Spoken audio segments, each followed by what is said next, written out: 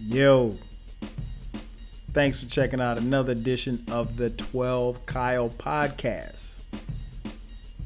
I am the fine host of this podcast. I'm 12 Kyle. But you already know that. Once again, thanks for checking me out. If you haven't done so already, make sure that you subscribe to the podcast. The podcast can now be found on Stitcher. If you have an Android or iPhone, go to your application store, download the Stitcher application. Doesn't cost you anything. It's free. Upload it, search the 12 Kyle podcast and subscribe there. Or if you have an iPhone, you can subscribe on iTunes. The show is also featured on its own SoundCloud page. Just go to soundcloud.com and follow me there on SoundCloud. SoundCloud.com/12 TWELVE -Kyle. Pretty simple. I'm everywhere. Something I want to talk to you guys about. Actually, first and foremost, like I gotta be honest before I even start this podcast. I'm not like really one who gives advice. And in fact, I never really was the kind of person that would give advice. Like, I'm brutally honest. So if you ask me a question, I'm going to give you an answer. Probably not going to hold my tongue while doing so, but I'm gonna give it to you straight, no chaser. That's just how I am. I'm going to be considerate about your feelings, but I think when people ask me questions, they're looking for the truth and looking for honesty, and that's what I pride myself on giving people who ask me questions.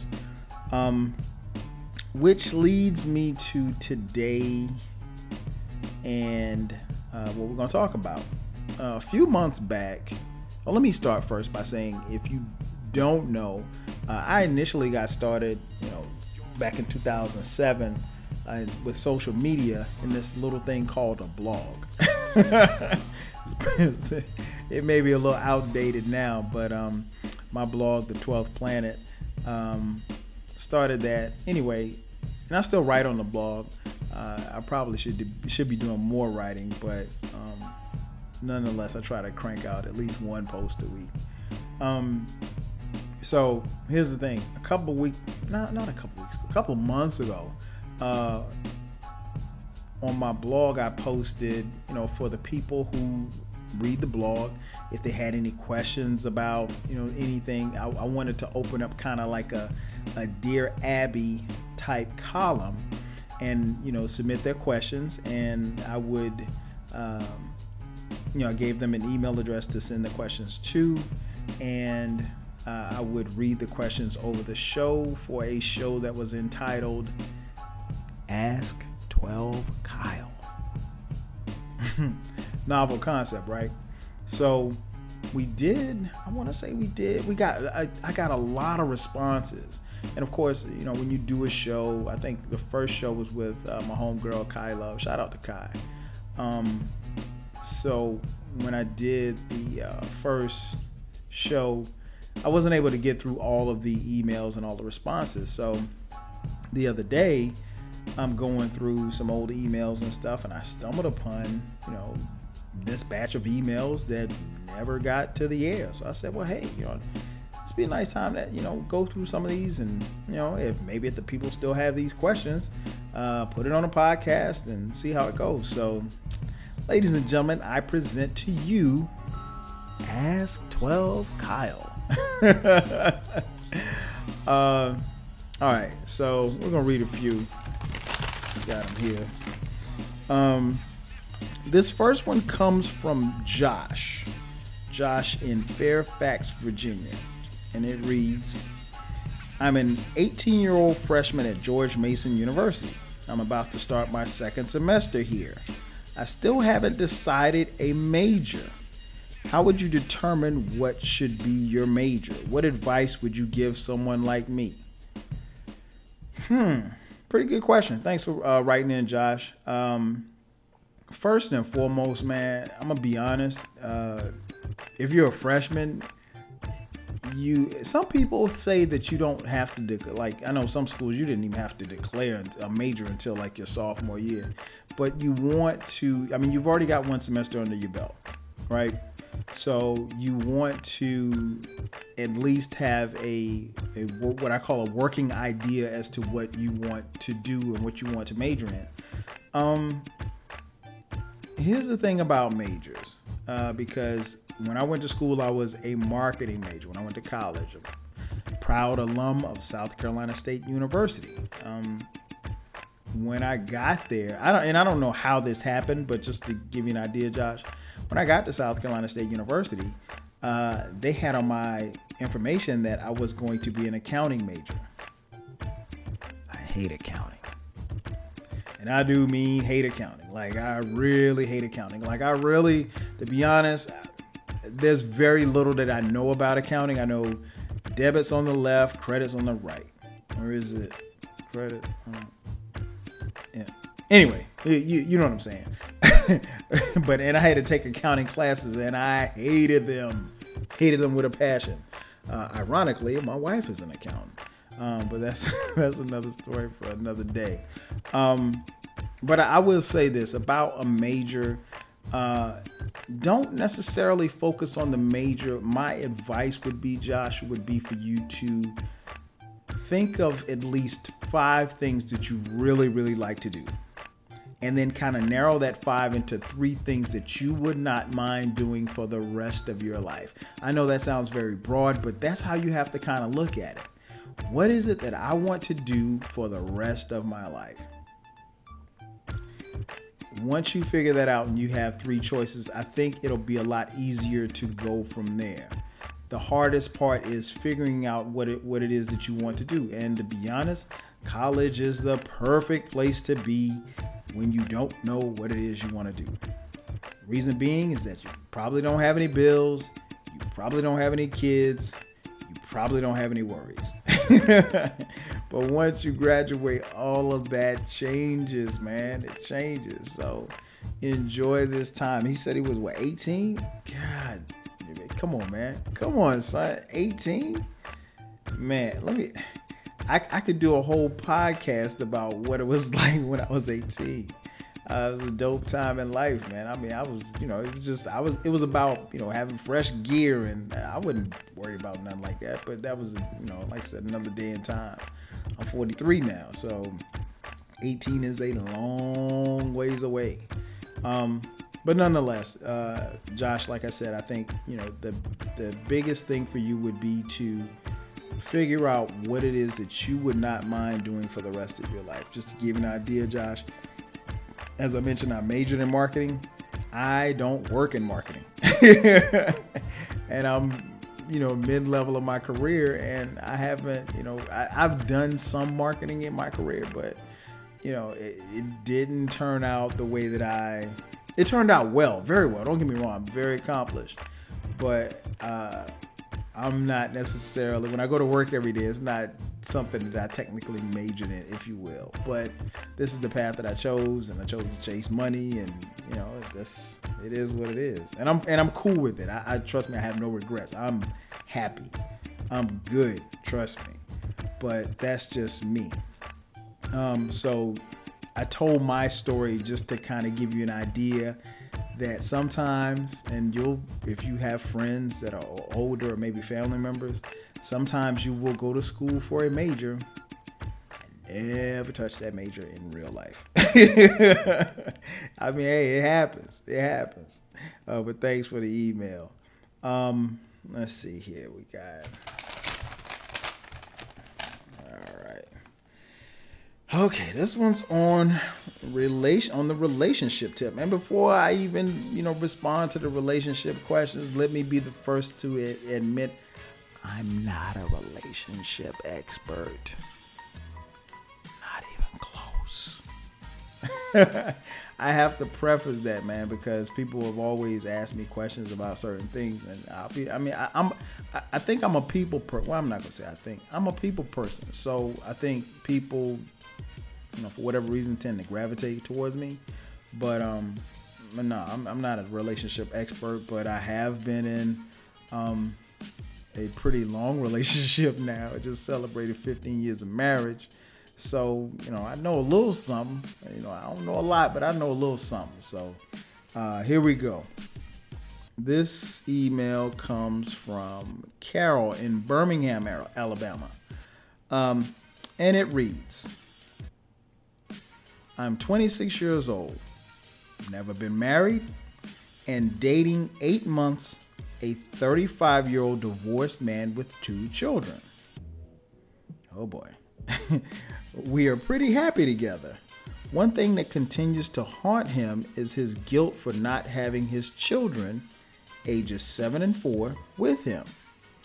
I'm an optimist, and I think that I help him out with trying to accept the situation, but I wonder, will he ever accept it? We plan on getting married and having children of our own, but I wonder if the guilt will kill his relationship. Will kill our relationship, What should I do? What can he do? Signed, Carol in Birmingham.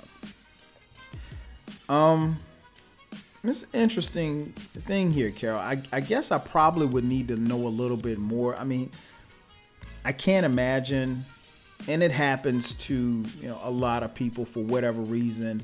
You have kids, you get a divorce, or, sometimes you have kids and you never get together, and you have a custodial parent in one place and then the other parent in the other place.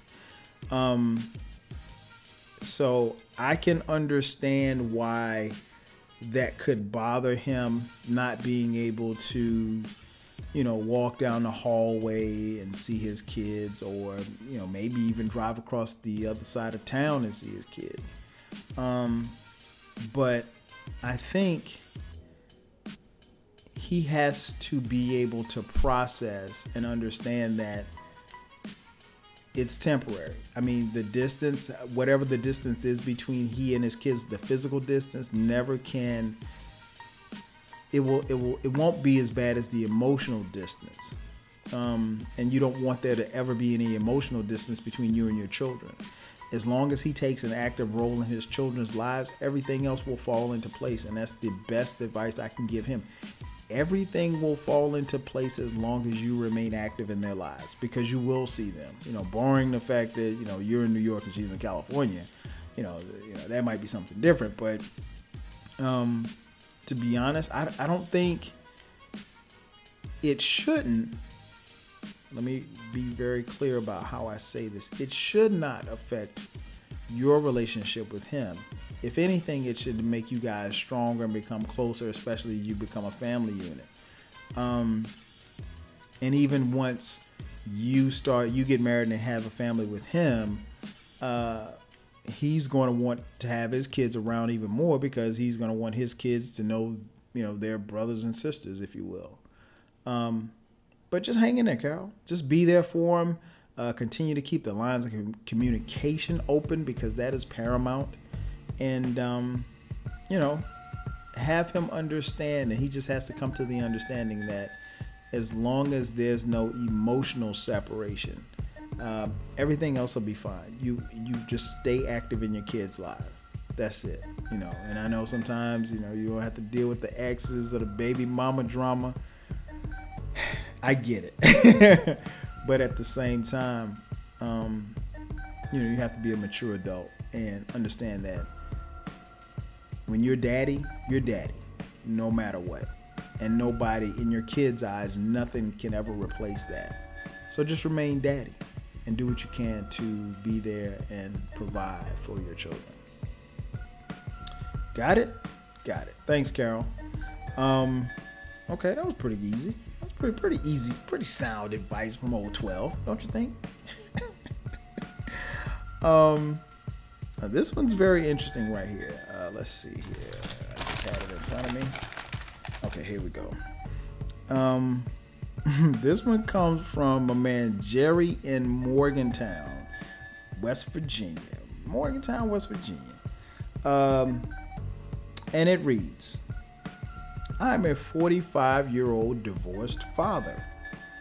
I have full custody of my 17-year-old son. Recently, I read some text messages that he had sent to his 17-year-old girlfriend. There was talk of having sex and using drugs. Uh-oh. He became defensive when I confronted him about what I had read on his phone. Oh, man, this is funny. He accused me of invading his privacy. He then threatened to run away from home. What should I do?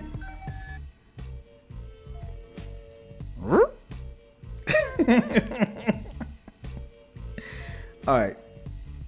I got it. Let me put you up on game for a second, Jerry.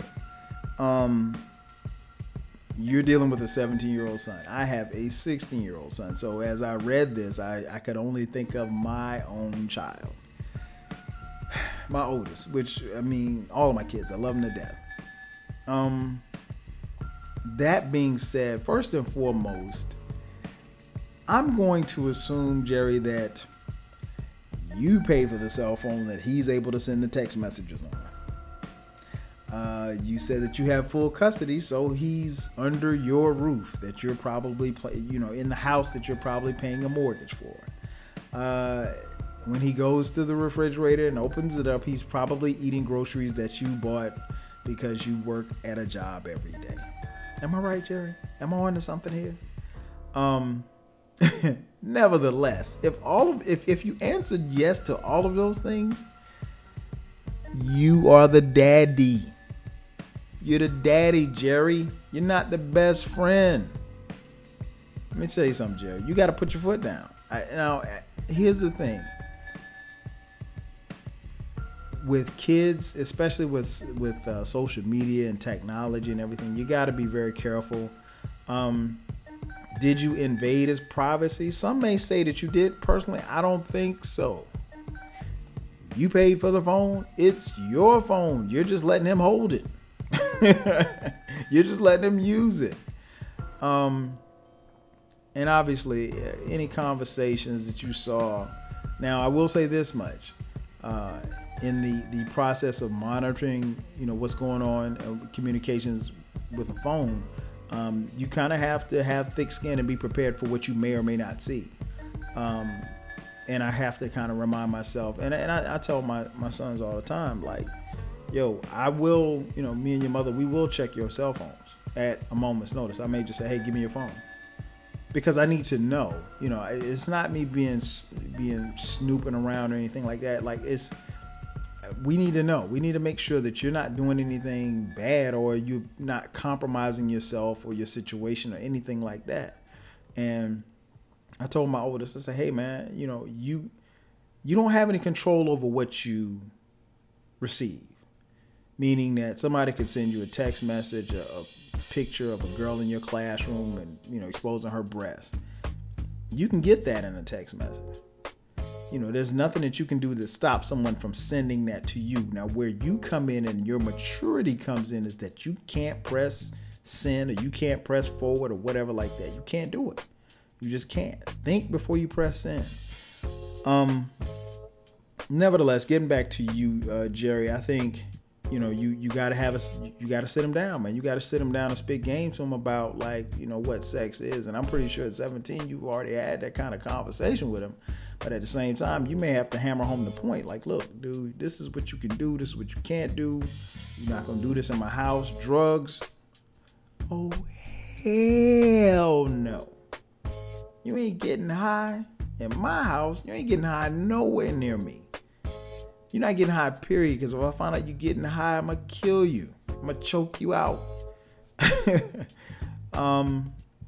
So, yeah, you just have to sit down and lay the rules down. Now, his threats of running away,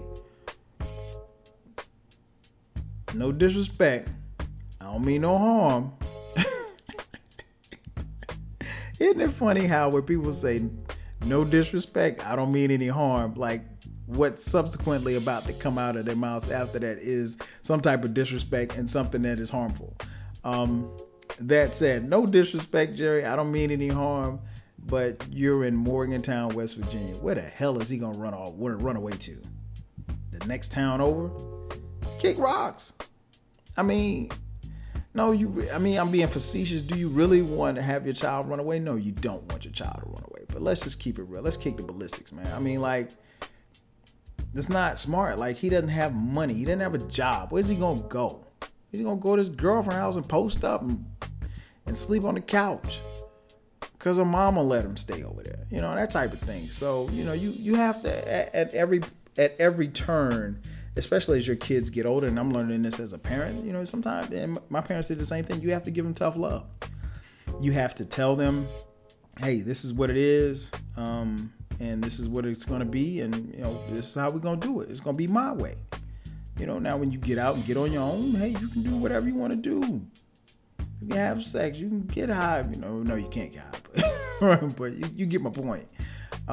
There's certain rules and regulations that must occur while you're under my roof. And, you know, yeah, while I'm not going to read your text messages every day, Jerry, you have every right to go through his phone periodically just to make sure that everything he's doing on up and up. If you felt like you were invading his privacy, maybe he's saying or doing something he ain't got no damn business doing. Maybe. Just maybe. So, handle that, man. Handle that. Because that could be very serious. So, hope I answered your question. Next up, Brenda from San Diego, who writes in. She says, I'm a 45-year-old woman who was in a physically and mentally abusive relationship with my boyfriend of 10 years. Oh, damn. I started having an affair with his what? Oh my gosh. I started having an affair with his best friend, Sam, who is 53, about 9 months ago. Oh, this is messy as hell. I've known him for 10 years also. He was married for 20 years. 6 months ago, we got caught. What that? Okay, let me back up. Because I'm reading this and my jaw is like hitting the floor. All right, let me back up. I'm a 45-year-old woman who was in a physically and mentally abusive relationship with my boyfriend of 10 years. I started having an affair with his best friend, Sam, who's 53. About 9 months ago. I've known him for 10 years also. He was married for 20 years. 6 months ago, we got caught. So now is everybody up to speed. 6 months ago, they got caught. They had an affair. 6 months ago, we got caught. Sam's wife kicked him out, and I finally kicked out my boyfriend.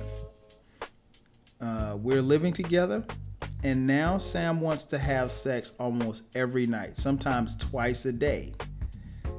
I've been tired lately and refusing him. The other day, I overheard him talking to another woman on the phone about sex. I didn't say anything. Do you think he's cheating on me? Should I confront him? Signed, Brenda in San Diego. You know what? I'm going to have to take a drink of water on this one. This is... Excuse me. There's a lot going on here. There's a lot of moving parts. First and foremost, I don't want to judge, but I am. The affair with the best friend. I mean, really? Like all these guys, like it's like 10 billion people in the world, and you couldn't find one guy other than your man's best friend? That's messy. Okay, so, but that's the past. Okay, so he got kicked out. So you guys are living together now. And, you know, Sam wants to get it in every day.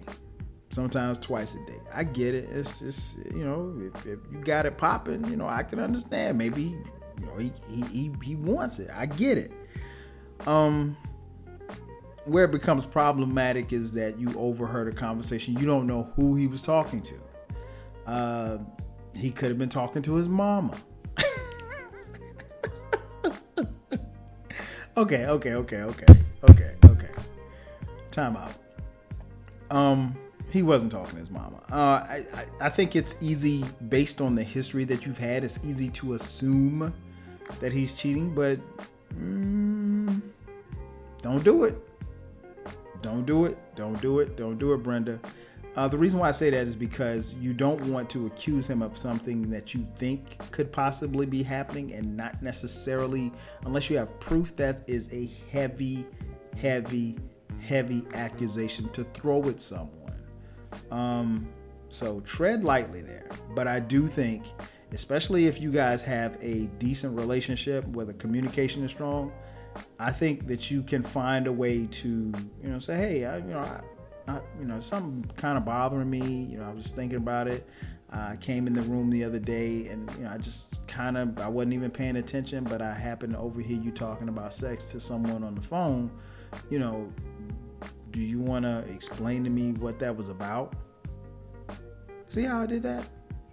Wasn't accusatory. Did not point any fingers. Did not point the blame. Did not say, who was that heifer you were talking?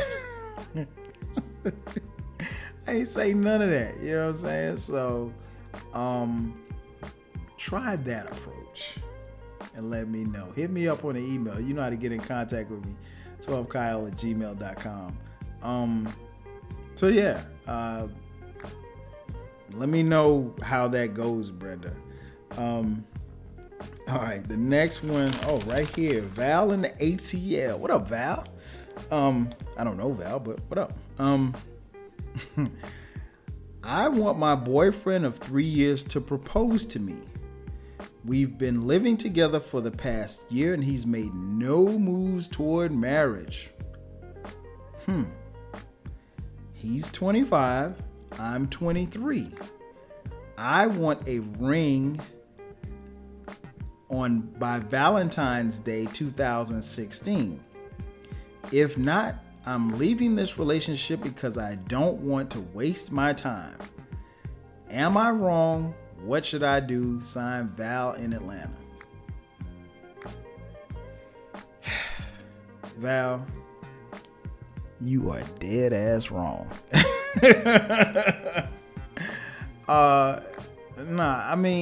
Here's the thing, right? You can't strong arm or push someone into marriage.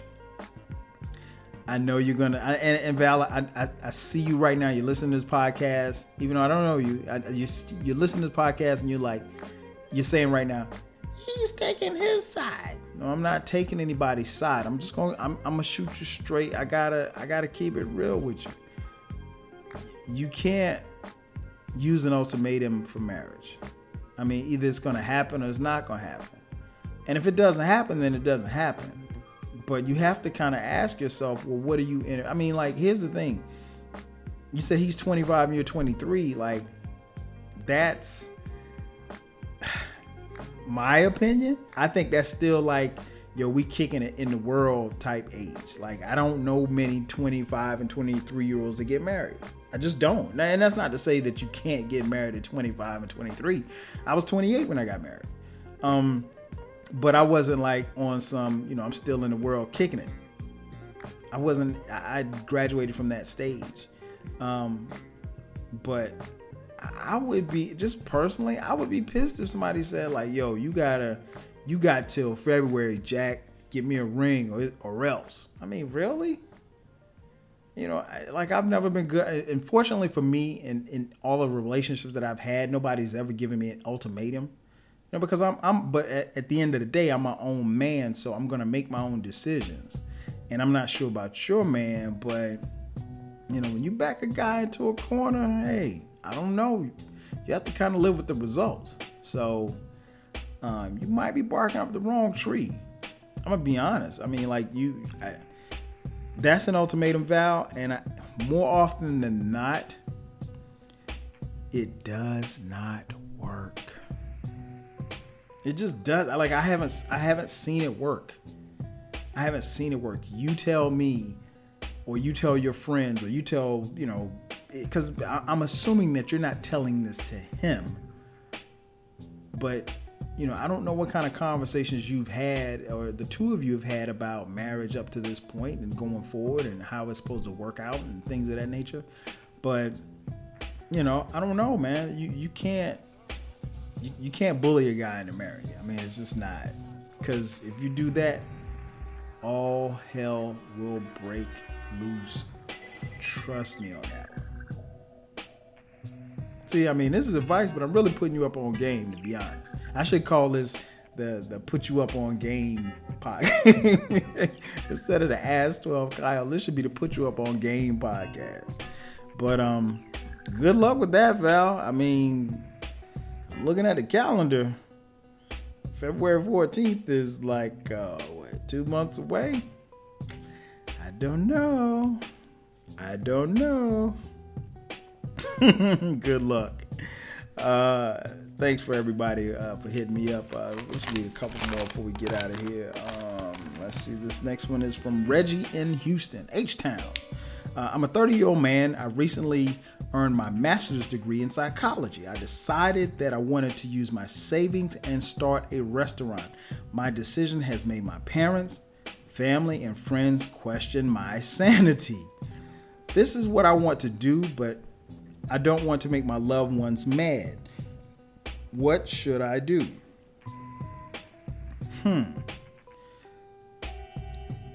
Honestly, Reggie, you got to do what's best for you. Everybody, especially when it comes to careers, everybody's not going to see your vision.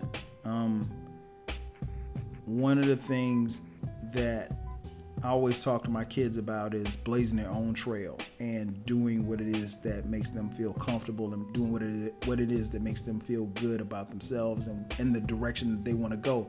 And this is what was told to me, and I live by that through my parents, because they sat me down and they said the same thing. But at the end of the day, you have to make yourself happy. I mean, having a master's in psychology is great, but if it is your goal to be an entrepreneur and have your own restaurant and have it called Reggie's Wings or whatever it is, and the key thing that I remember and I saw in this email is that you said, I want to use my savings to start a restaurant. I looked at the email again. I didn't see anything about parents' savings or family's savings or friends' savings. Hey man, you putting up the bread, so my thing is this, right? You have the psychology degree, and I always think about the positive. I always try to accentuate the positive. But in the worst case scenario, if it did not work, you still have your degree. You can still go get a job. So, dude, you only have a small amount of time to make that run at the restaurant. You're 30 years old. You're not going to be, 50, 60 years old trying to open up a restaurant, at that stage of life. Or maybe you will. I don't know. But right now, go for it. I mean, like I said, everybody can't see your vision. And that includes family, friends, and loved ones. It is what it is. And it'd be different if you were asking them for money. But since you're using your own savings to do this, hey, they can't say a damn thing. Hey, thanks for right there, Reggie.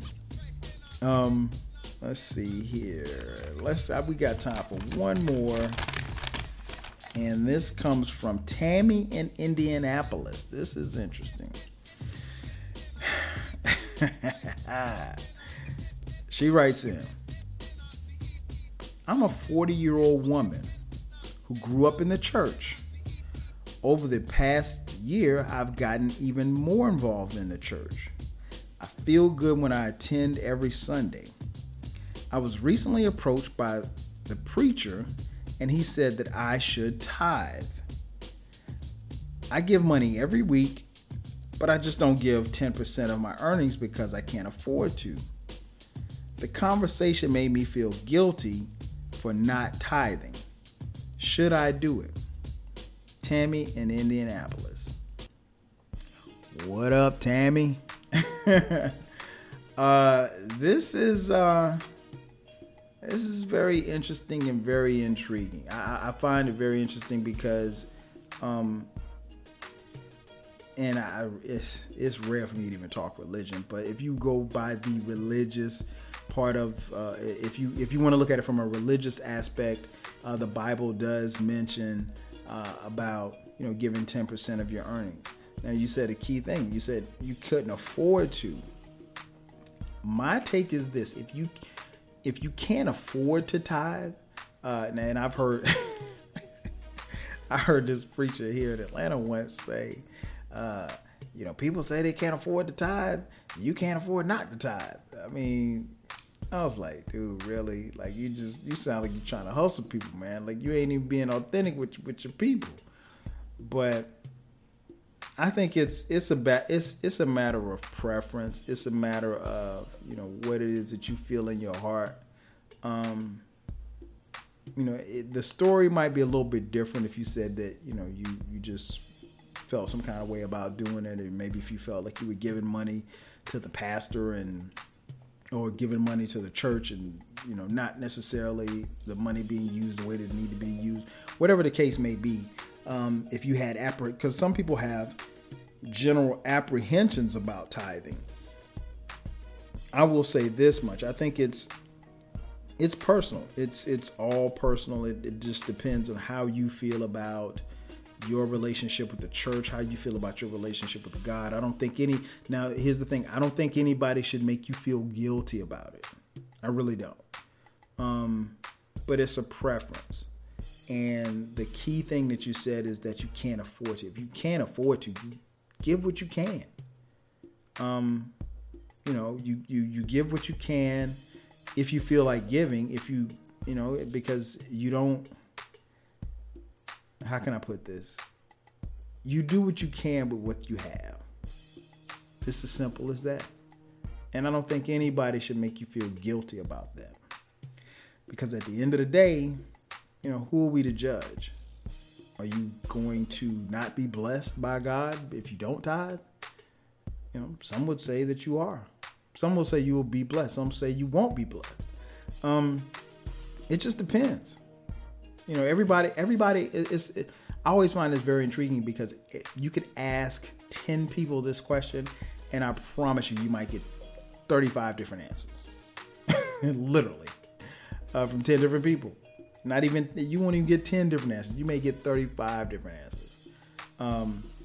But I said all that to say this: you do what you can, and I don't think that it was necessary, especially if the preacher singled you out in a conversation, not necessarily trying to embarrass you in front of a bunch of people, but in a private conversation that you're having, dude, it's a couple of hundred people go to this church. What you worrying about me for? Why you all in my pocket? Fall back, B. Nonetheless, it's a personal preference. And you said you give every week. I say keep that going. Keep it going until you get to the point where if you feel like you can tithe and you can't afford to tithe, then maybe you will. And then now I will be honest, there will be some that will that are listening to this podcast, and that their thing may be, well, if you tithe, then maybe God will bless you and you'll get another job and you'll make even more money. So you can't. I mean, there's a lot of different scenarios. Just depends on how you want to talk about it. I'm not even gonna say spin it, because some people will spin it either way. How you want to talk about it. But at the end of the day, I think it's a personal preference. I feel like, and I go to church every Sunday or every other Sunday. Let me take that back. I go 3 of the 4 Sundays. So I'm in church pretty frequently. And when I give, and I give when I go. And I have tithed before. But that was my preference. And I'm a firm believer in I give whatever. If I gave, I don't know, if my offering was $500 to the church this coming Sunday, that's what it is. It's not in my heart. It's not in my head. It's not in my thought process to worry about where the money goes after that. Some people may be like, oh, you're spending for, you just gave him a new Benz or a new Cadillac truck. Hey, man, you know what? If you're doing something crooked with it, you know God will find out. So I don't even sweat that, man, to be honest. So I hope I answered your question. I hope I answered everybody's questions. As I mentioned before, thanks again for listening to the podcast. This is another edition of the 12 Kyle podcast. Excuse me. Get my damn show mixed up. 12 Kyle podcast. If you haven't done so already, make sure that you subscribe on Stitcher as well as iTunes. Follow and subscribe on SoundCloud as well. That's it, man. So once again, thanks, and I'll holler at you next time.